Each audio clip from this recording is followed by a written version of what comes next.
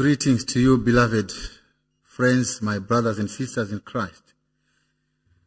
This is the day that the Spirit came down, and we call it Pentecost Sunday as we gather this day to come and worship God. And I welcome you, my friends, to this place of worship. Welcome to Pentecost. Welcome to Pentecost. As we come in the power of the Spirit of God on this day that the church celebrates the gift of the Holy Spirit, also the day that we celebrate the birth of the church, according to the book of the Acts of the Apostles. That account, as we read from the reading this morning, it marks the birth of the church, and hence we can join with others, with the body of Christ, to celebrate and say, happy birthday to the church. And we are proud, we are happy to be part of that community, the body of Christ, that is based on Christ's commandment of love. That is the church.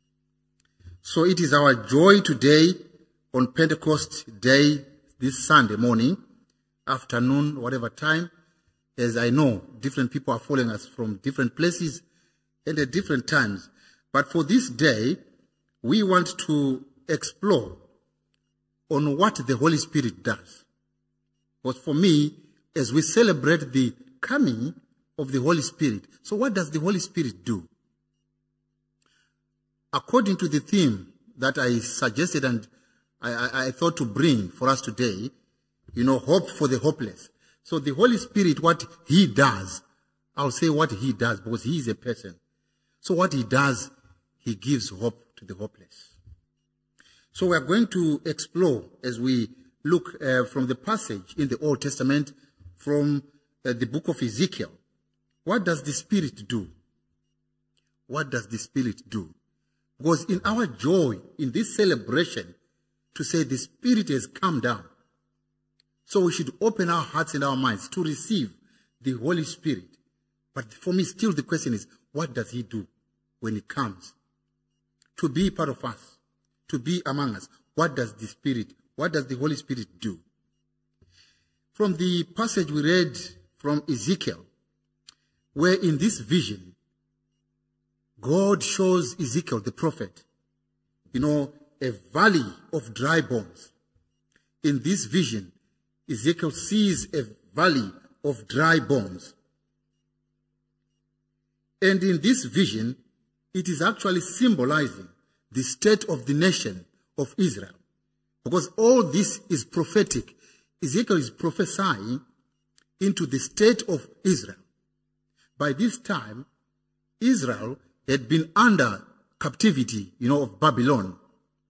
And so the state of affairs was not so good for the people called Israelites, or the Jewish people.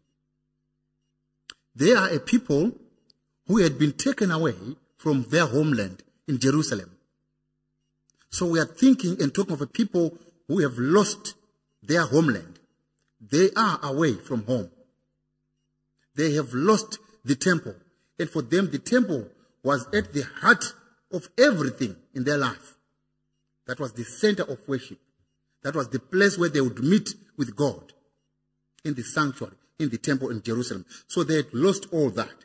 So by this time, as Ezekiel is prophesying, the image is that where these dry bones, this valley of dry bones is symbolic.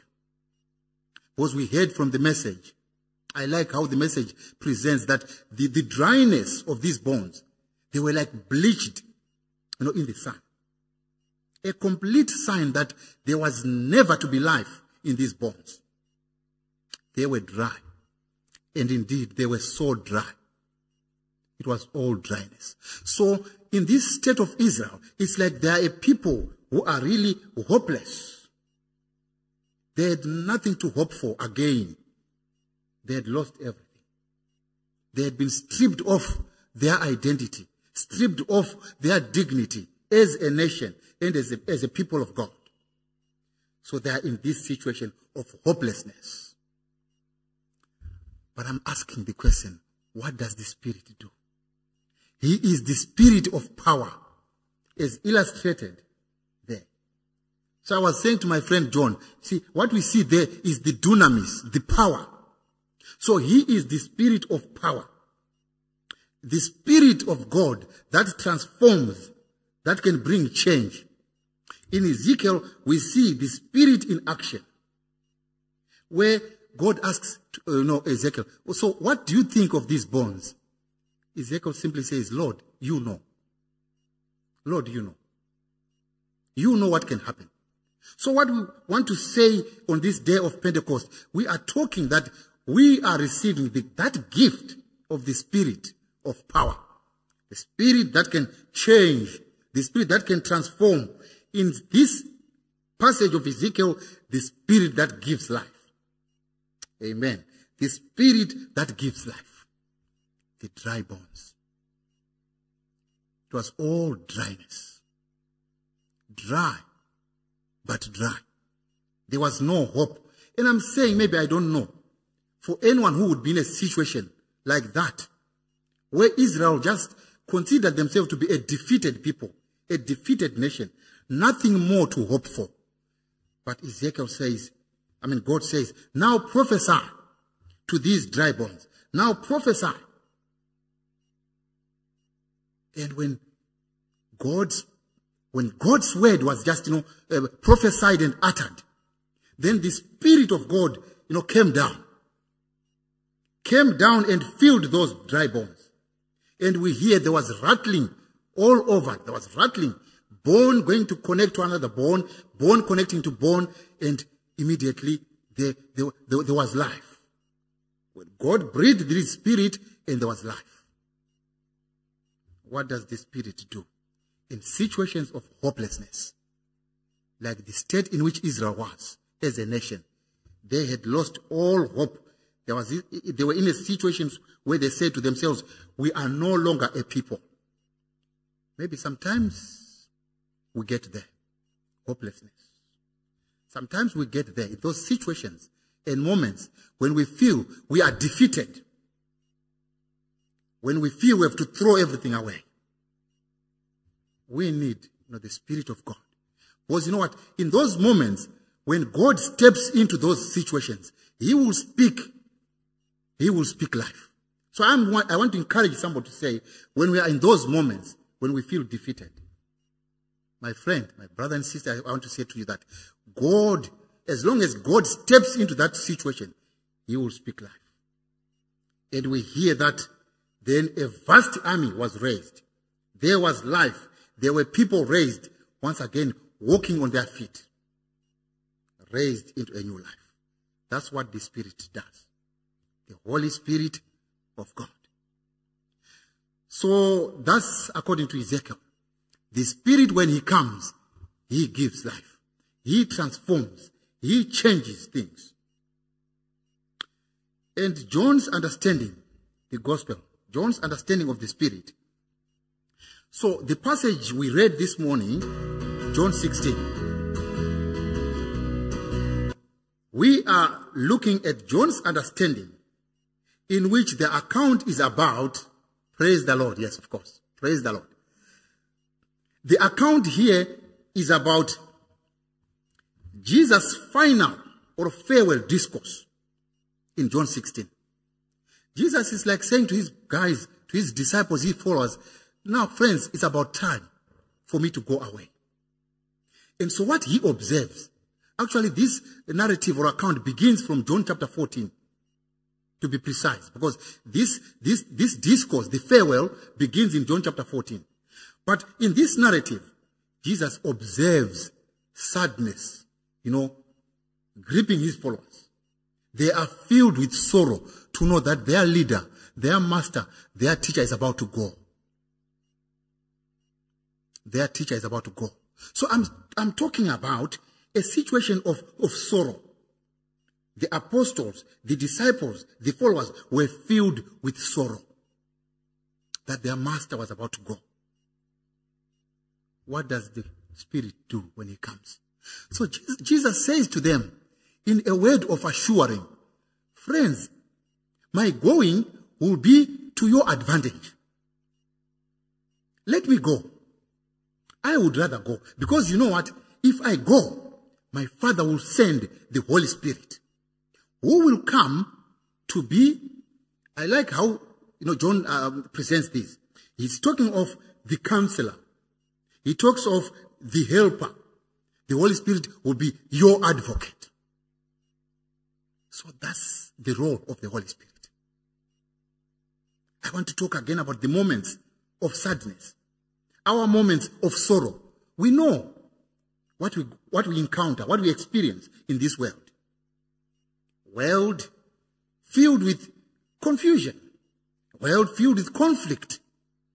Nations are at war. It's sorrow, it's sadness, it's hurting, it's pain. We talk of diseases. COVID-19, you and me, we know what it has done to our people. As we continue to mourn the loss of our friends and beloved ones, we talk of diseases, cancer, numerous diseases. We are in pain, we are in sorrow. And Jesus comes into those situations to say, you know what? My Father will send the Holy Spirit, who will come to be your helper, who will come to be your counselor in those times. Because Jesus knows that we will go through those times. So as he was talking to his disciples, to his followers in John chapter 16, he knows that they were going to experience persecution. He knew that they were going to encounter troubled times and hardships. So he is preparing them to say, my Father will send the Holy Spirit to comfort you. Friends, I just want to say to all of us today that the Spirit searches everything and will show us what is right. Because I am saddened that we live in a world where even the leaders of the world, they will ignore people who are struggling with poverty. They will ignore even issues of, justice. They will ignore abuse. They will ignore people who are homeless.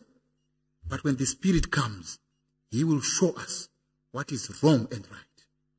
He will remind us to be responsible, to live according to the ways of love and peace and righteousness, according to God's standards. That's the work of the Holy Spirit.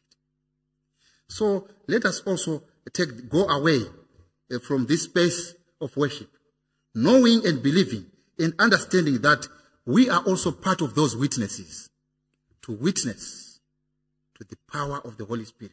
That when he comes, when he is part of us, we may not be able to see him with our own eyes, but definitely we can see his actions.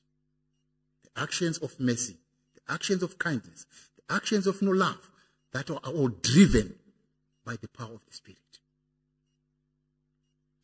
So as we battle, I don't know about you, but some of us, as we battle with troubles in this world, I want to pray to God that may the Holy Spirit of the Lord fall afresh on us in those moments and times.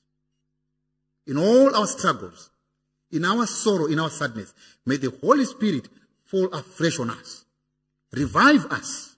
Fill us with a new hope to be able to step into the future, to be able to face today and tomorrow's challenges in his power. But I want to assure you, I can vouch you for this, that God is able to step into those situations and speak to your impossible situations. I know someone will say, my situation is now impossible. But just think of the dry bones that God gave new life. Just think of what happened in Acts. That when they felt defeated, but as soon, the moment the Holy Spirit came down, they came out a new people with power, with boldness, with courage, even to face the world. So friends, let us go. Let us go out into the world, into the community, in the power of the Holy Spirit. Because we know that we serve a God who is powerful.